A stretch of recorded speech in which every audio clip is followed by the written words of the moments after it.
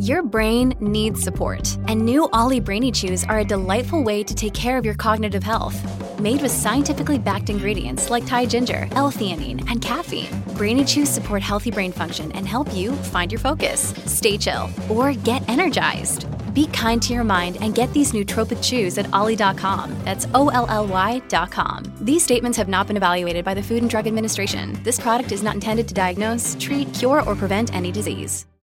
Hello, everybody. This is Marshall Poe. I'm the editor of the New Books Network. NBN listeners like to read books and buy them. So we thought we'd tell you that right now, our friends at Princeton University Press are having a remarkable site-wide sale. You can get 50% off books, including ebooks and audiobooks, with the code 50, F-I-F-T-Y, at checkout until May 31. You can save some real money on Princeton University Press books. I encourage you to go there and check it out.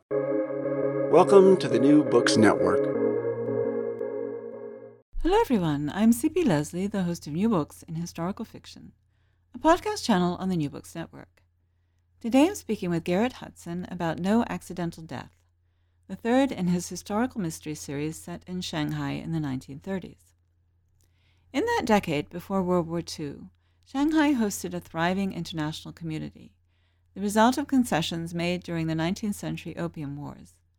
The international settlement housed German, French, British, Russian, and U.S. residents, while the Japanese had their own settlement nearby. Most of the police in the settlement came from the UK or British India, then still a colonial entity. This is the world that Garrett Hudson's hero, Douglas Bainbridge, a lieutenant commander in the U.S. Navy, has come to love during his 2-year immersion program in Chinese language and culture. By the time the third novel opens, however, Doug has spent some time away from his new home. Friday, July 2nd, 1937. Douglas Bainbridge wasn't prepared for how much he'd missed the noise, the stench, and the crowd of Shanghai. After 6 weeks away, the sight of the downtown skyline, the honking of the car horns, and the blast of ship whistles in the harbor caused his heart to soar as the cruiser dropped anchor in the middle of the crowded Huangpu River, opposite the Garden Bridge.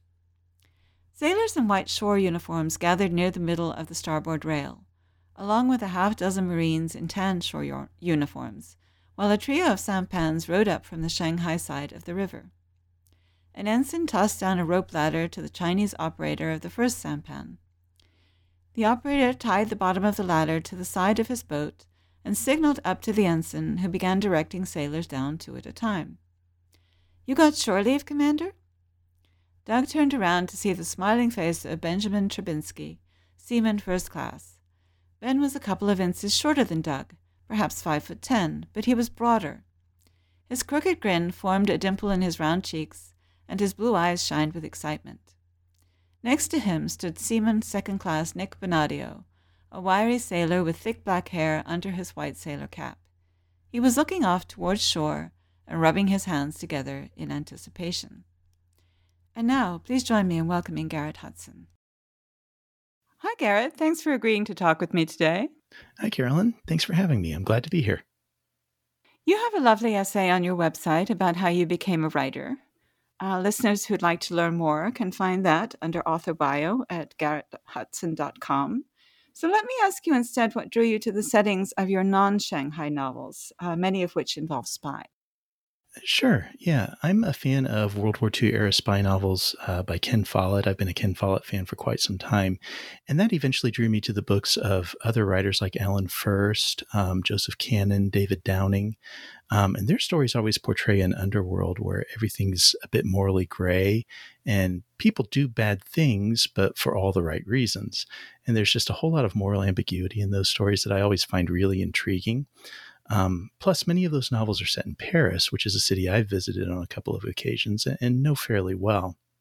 I also speak French. I was a French major in college, so it was pretty easy for me to visualize these settings whenever I would read about them, and then equally easy to imagine my own stories being set there, just with different types of characters than what I typically saw in these spy novels.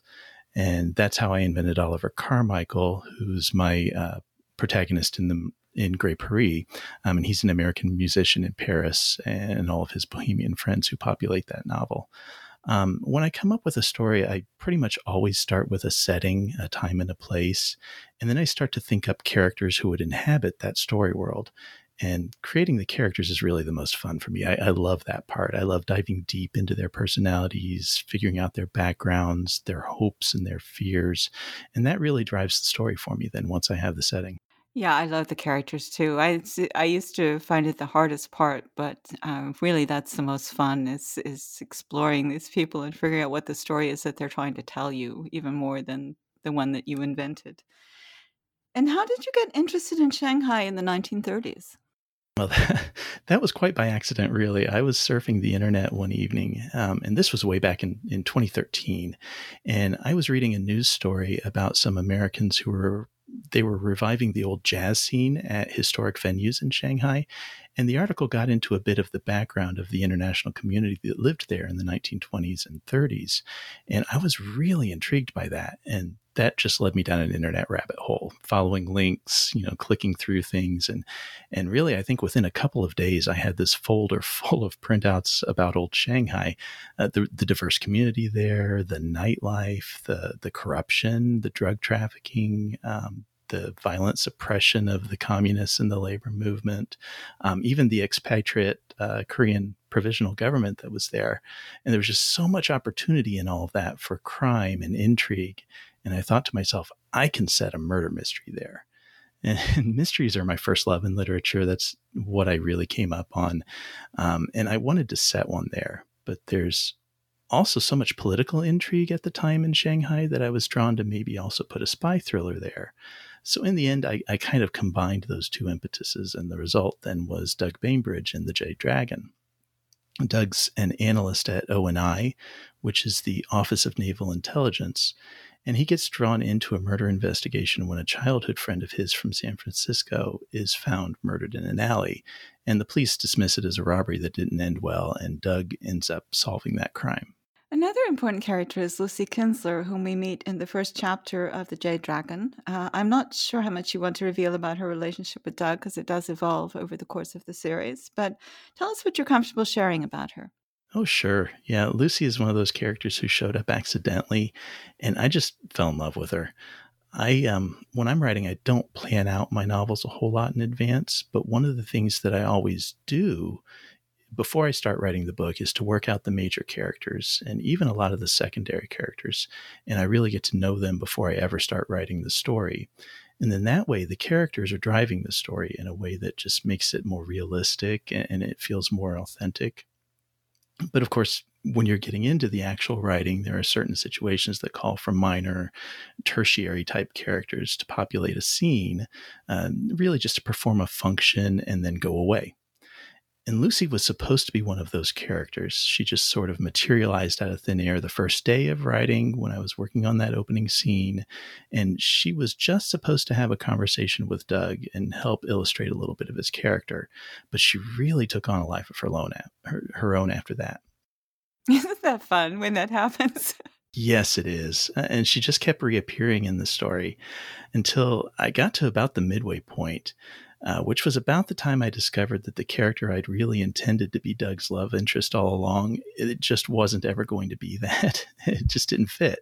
But Lucy fit that role really perfectly. And so it was just this serendipity, really, that I could slide her right into that role. And it worked. It really worked. So tell us a little bit about her as a personality. Sure. Yeah. Lucy is a very modern person. She smokes, she drinks, she swears, she does all of the things that really aggravate her mother. She's really one of my favorite characters. She's very matter of fact. She's crazy smart and well educated. And she does a lot of being a counterweight to Doug in a lot of ways. She helps him to see things in new ways. And she's also not afraid to call him out on his crap when he's, not doing what he should be doing. She helps to steer him and make him better, I think. Yes, she does. And tell us a bit about him, too, as a personality, how he contrasts with her. Poor Doug. His heart's in the right place. But he's constrained by a rather rigid upbringing that makes him think that things are supposed to be a certain way. even, maybe secretly he wishes they weren't, but he's still constrained by the way he was brought up. And as a result of the way he was raised, he has this very strong moral compass. But that also sometimes makes him conflicted about the right things to do in any given situation. So throughout the series, part of his character arc is learning to be more open about things, to see things in a new way. And in the beginning, he can be a little bit uptight, definitely sometimes, but that gradually lessens over time. And he learns a lot from Tim, the victim of the Jade Dragon. He learns a lot from Tim posthumously. He also learns a lot from Lucy and from other friends that they make over the time. He has a professional background as an intelligence analyst, which equips him to put together clues, follow leads, and that helps him to figure out the mystery. He's really smart, and he can analyze very disparate pieces of information and just form a picture of what that might mean. And this is a skill that, not only did it make him a good intelligence analyst, but it also serves him well during his years in Shanghai. That's a perfect setup for, tell us a little bit more about the Jade Dragon and the basic problem there, not how it's resolved, but what exactly is going on. Sure. Yeah. So Doug has just arrived in Shanghai on a 2-year immersion. And this I based a little bit off of something that O and I really did in the interwar years in Japan. They would put intelligent analysts into, I can't remember which city in Japan it was now, but they would stay there and be fully immersed in Japanese culture and language for about 3 years. And I thought to myself, well, why couldn't they do that in China as well? I don't have any evidence that they actually did do that in China, but for my own purposes, I thought, well, that would be a good way to insert someone into Shanghai. So that's what I did. And at the beginning of the Jade Dragon, he's arriving in Shanghai, a little bit of a fish out of water. He has some background in Chinese language, but this is his first actual experience there. And he runs into Tim McIntyre, who was a childhood friend of his from when they were growing up in San Francisco. And Tim is now a reporter working in Shanghai. And he offers to take Doug out, show him some of that famous nightlife in Shanghai. And so they're out at a Chinese nightclub called the Jade Dragon. And they're enjoying a show there. And then Tim goes out at intermission. But he never comes back. After a while, Doug starts to get a little worried, and he goes looking for him, and he finds Tim lying in a pool of blood in an alley. The police just assume that it was a robbery that went south, because that's the way it appears, and Doug can't convince them that it was just made to look that way. He knows in his gut that this isn't right, but he can't prove it. And then later, he gets tasked with going through Tim's things to prepare to send some things back to Tim's parents in the States. And he finds clues that Tim was digging into the Shanghai underworld. And also at the same time, he was investigating Japanese infiltration of the Korean Provisional Government. So then suddenly Doug has a couple of different angles working on this, a couple of different scenarios of someone who might have wanted to kill Tim. And this is really when Doug's moral compass kicks in, I think. He just can't let it alone. He can't just let it be something that the police don't solve. So even at risk to himself and at risk to his secret position, he looks into Tim's death to figure out who murdered him and why. The second book is Assassin's Hood. It begins just 6 months after the Jade Dragon in 1935, but Lucy has already left Shanghai. Where is Doug at the beginning of this novel relative to its predecessor? By this point, he's much more comfortable in his immersion in Shanghai. He's got regular hangouts. He's mastered the local language. He's gathered a circle of friends around him who become quite important to him. And also, Lucy does plan to come back after she finishes college, so life seems pretty good.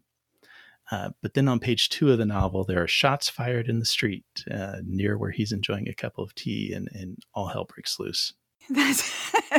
That sets it up very succinctly.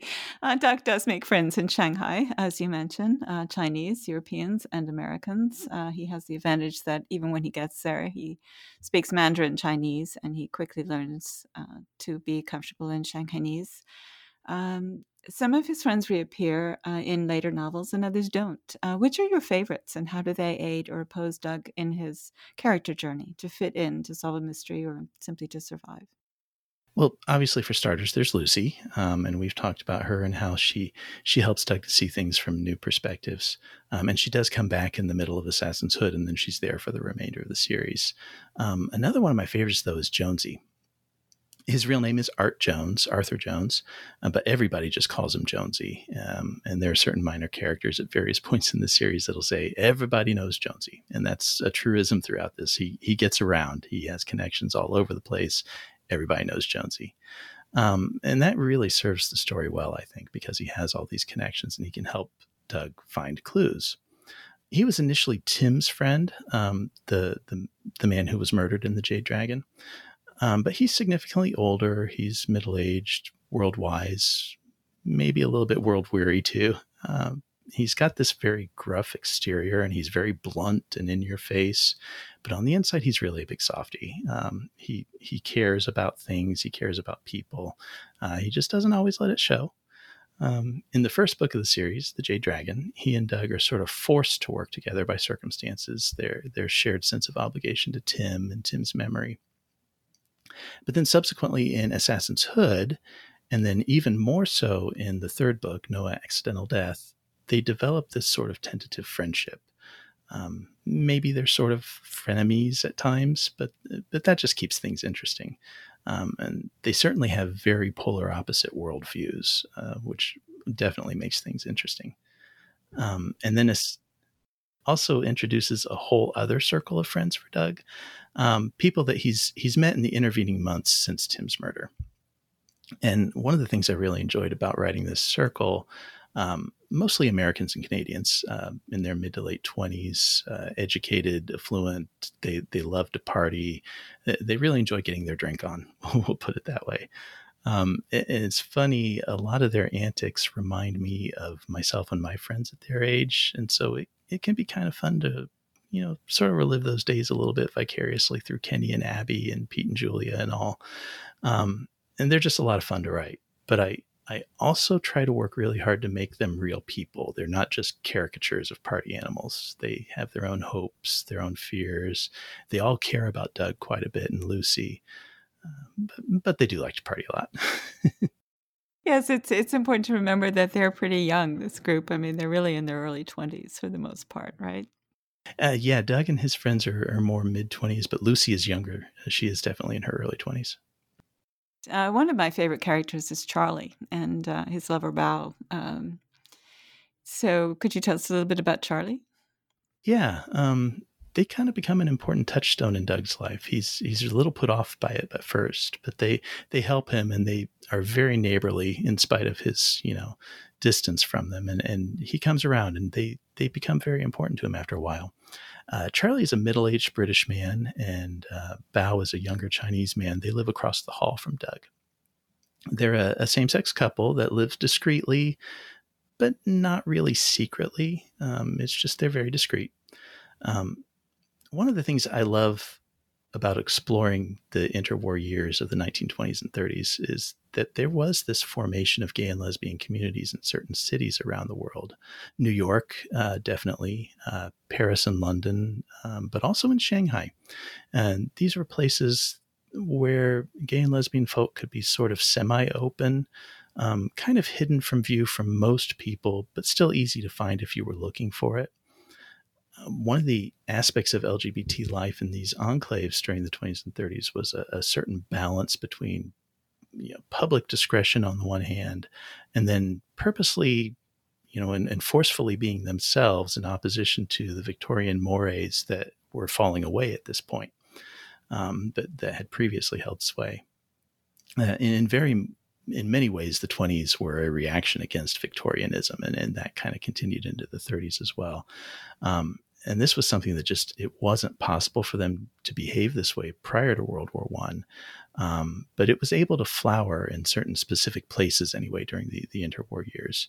And then subsequently things became even more difficult after World War II. It kind of took a step back in the 1950s, but that's another story for another day.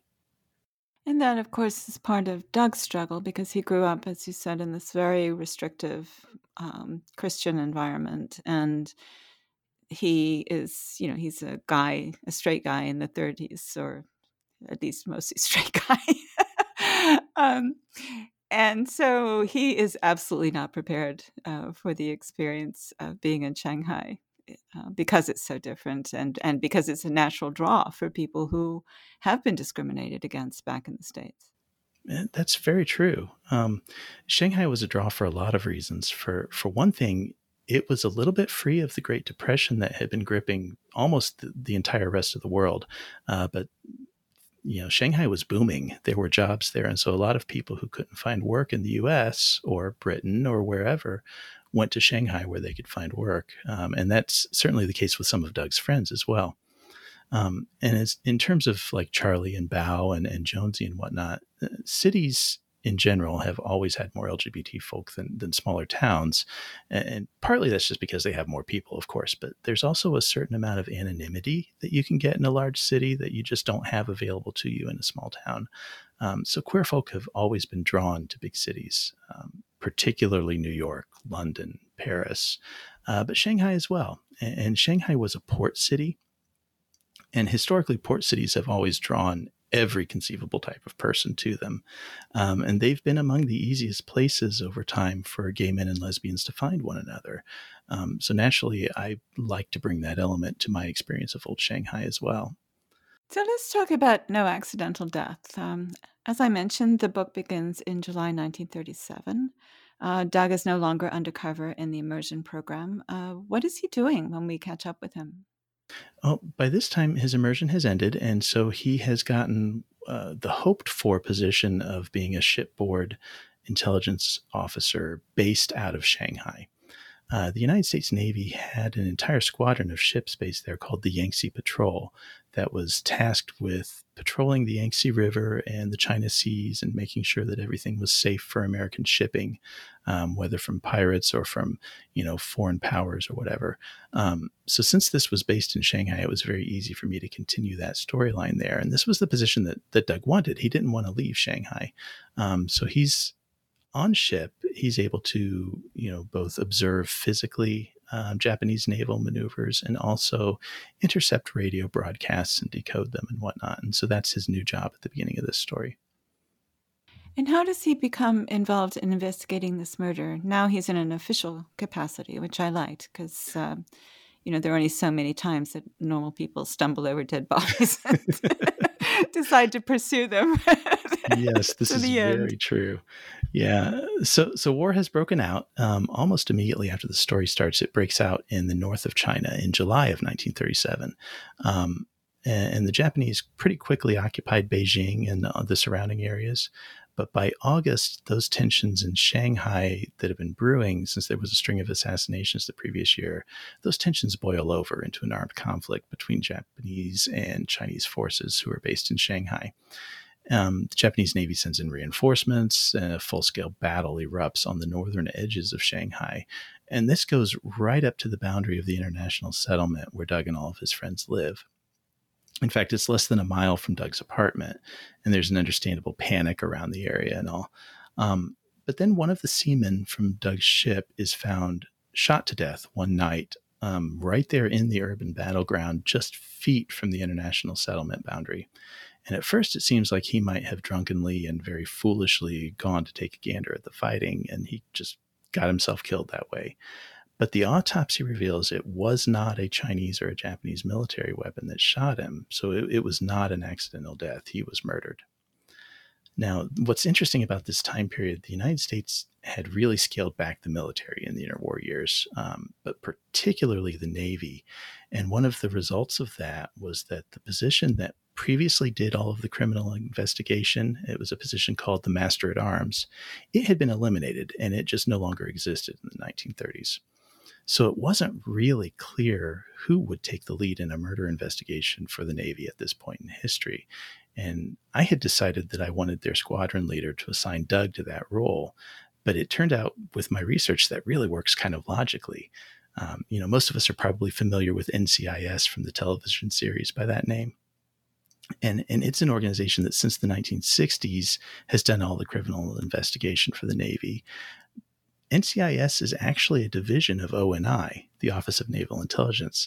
So retroactively, it kind of made sense that Doug would be the one who would lead the murder investigation for the Navy. And tell us a bit about the victim. Sure. Yeah, his name is Nick Bonadio. He's a seaman second class, one of 300 men on Doug's ship. So they're really a kind of like a small town type community. Everybody knows everybody on ship. He's kind of a brash person, very outgoing, also kind of driven to get what he wants, and he can sometimes rub people the wrong way. But he also has very loyal friends who stand by him, even though his actions sometimes irritate them. There's a lot of people that could have had motives for wanting him gone. And then once the autopsy reveals that he was shot by a Colt 45, that's one of the most common handguns in the world at this time, but it was also the most favored model used by the Shanghai organized crime gangs, but it was also the standard issue firearm of the U.S. military, and there was a British version of it that their military used, so there are all kinds of possibilities on who might have killed Nick. And almost immediately there are questions on what was he involved in. He'd gone AWOL at one point and was unaccounted for a couple of days, so he could have gotten into any amount of trouble there. And so Doug has a lot of threads to follow, and all this time, he's also already overworked with the Japanese invasion. He's got to kind of work this in on the side. But he's very driven to make sure that he can solve who killed Nick and get some justice for Nick. And Nick has been in some trouble in the nightclubs of Shanghai as well because of a woman. Yes. So this was actually something I had read once. Way back when I was doing all my research on the nightlife for the Jade Dragon, there was a real-life bar brawl between American seamen and Italian seamen in 1937. And I thought to myself, boy, I'm going to use this someday. And so I did. In this novel, No Accidental Death, I imagine that the person who starts that brawl fight is Nick Bonadio over a woman that he's competing with an Italian seaman for. And it turns into this just full-scale brawl between Americans and Italians. And so he's got a little bit of an enemy in an Italian seaman there.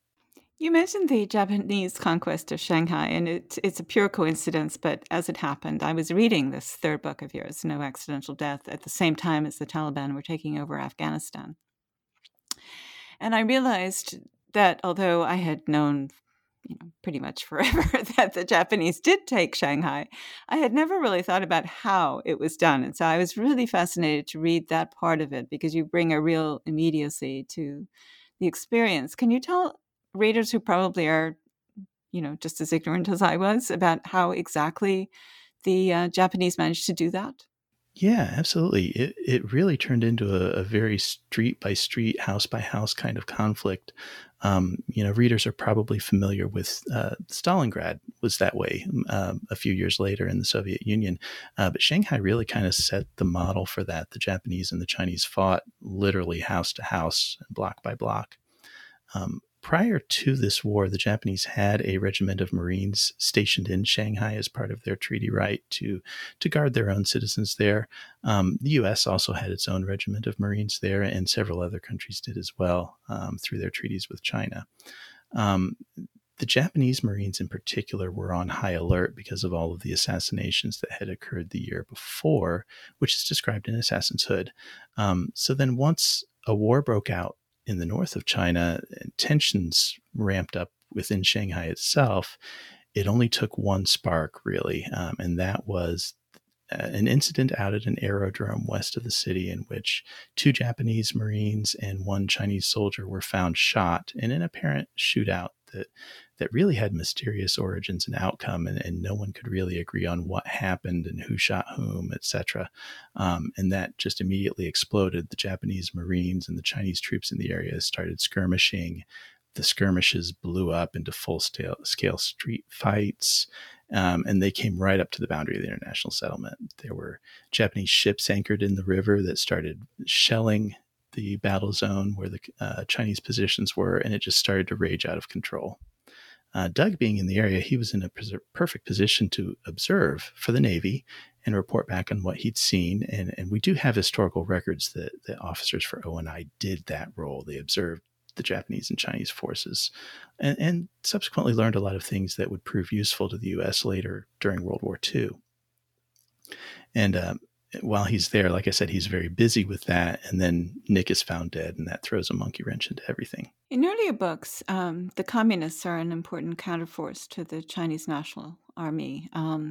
But here their role is much more muted. Is there a historical reason for that? Yes, there is.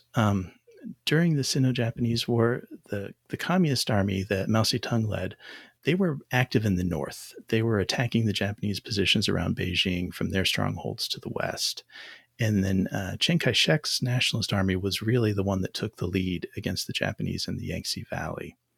Now, there are also historical accounts that local communists there performed commando-style attacks behind the Japanese lines around Shanghai.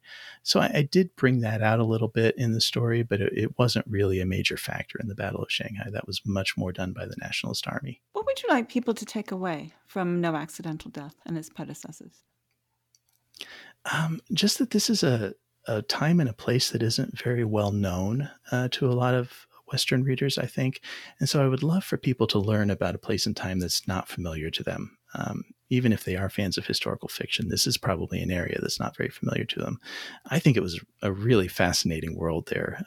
And I would just love for the readers to be able to immerse themselves in that as they journey with Doug and Lucy and Jonesy and their friends. I hope, obviously, that the mysteries entertain them, but I also hope they learn some things that they might have never even thought to look up. This novel has just come out, as in within the last 2 weeks. Do you already have another in the works? Yes, I do. Yeah. I'm in the research phase right now for book 4 in the series, which is going to center around an area that was called the Shanghai Badlands. And it'll take place the following year, 1938. I'm planning right now to write the first draft in November and December. I always participate in NaNoWriMo every year. For anyone that's not familiar with that, the month of November is National Novel Writing Month, and it's an annual challenge to write 50,000 words of fiction in 30 days, which is it's a tough challenge. I do it every year, and I love it, though, and that's one of my major times to do a first draft. So there's definitely at least going to be 4 books in the series. I might do a 5th one, too, but who knows? And then at the moment, I'm doing revisions on a sequel to my novel, Grey Paris. Grey Paris took place in Paris in 1940 and 41, and the sequel takes place in Lyon and Algiers in 1942. So right at the moment, I'm doing revisions for that, while at the same time, I'm doing research for book 4 in my Shanghai series. And I have other stuff I need to get back to as well. I have a manuscript, actually, that might interest you, Carolyn, that I wrote several years ago set in Renaissance France at the court of Henri III. And prior to ascending the French throne, he had been the elected king of Poland. And I know you're very interested in 16th century Russia and Poland, and so there's a connection there. That's a novel I need to get back to. Now, which thing comes out next, I can't say, but we'll see. Oh, good. Well, I'll look forward to the one about Henri III. That would be really interesting, as I know he was king of Poland for a while. And I'm glad to hear that we will get more Shanghai mysteries, because I'm really enjoying this series. Yeah, I do too. It's one of my favorite things that I've written, and I love these characters, and I want to keep spending more time with them. Well, thank you so much for sharing your time with us, Garrett. Well, thank you for having me. I enjoyed it. And thank you for listening to our podcast. Once again, I'm C.P. Leslie, the host of New Books in Historical Fiction, a podcast channel on the New Books Network. And today I've been talking with Garrett Hudson about No Accidental Death. Find out more about him at www.garretthudson.com. That's GarrettHutson as one word. Like us on Facebook, search for NB Historical Fiction, and follow us on Twitter at New Books HistFic. If you do, you'll see each time we post a new interview. You can find out more about me and my books at www.cpleslie.com, where I upload expanded posts about the interviews and in general discuss history, historical fiction, and the rapidly changing publishing industry. Goodbye until my next conversation about historical fiction on the New Books Network.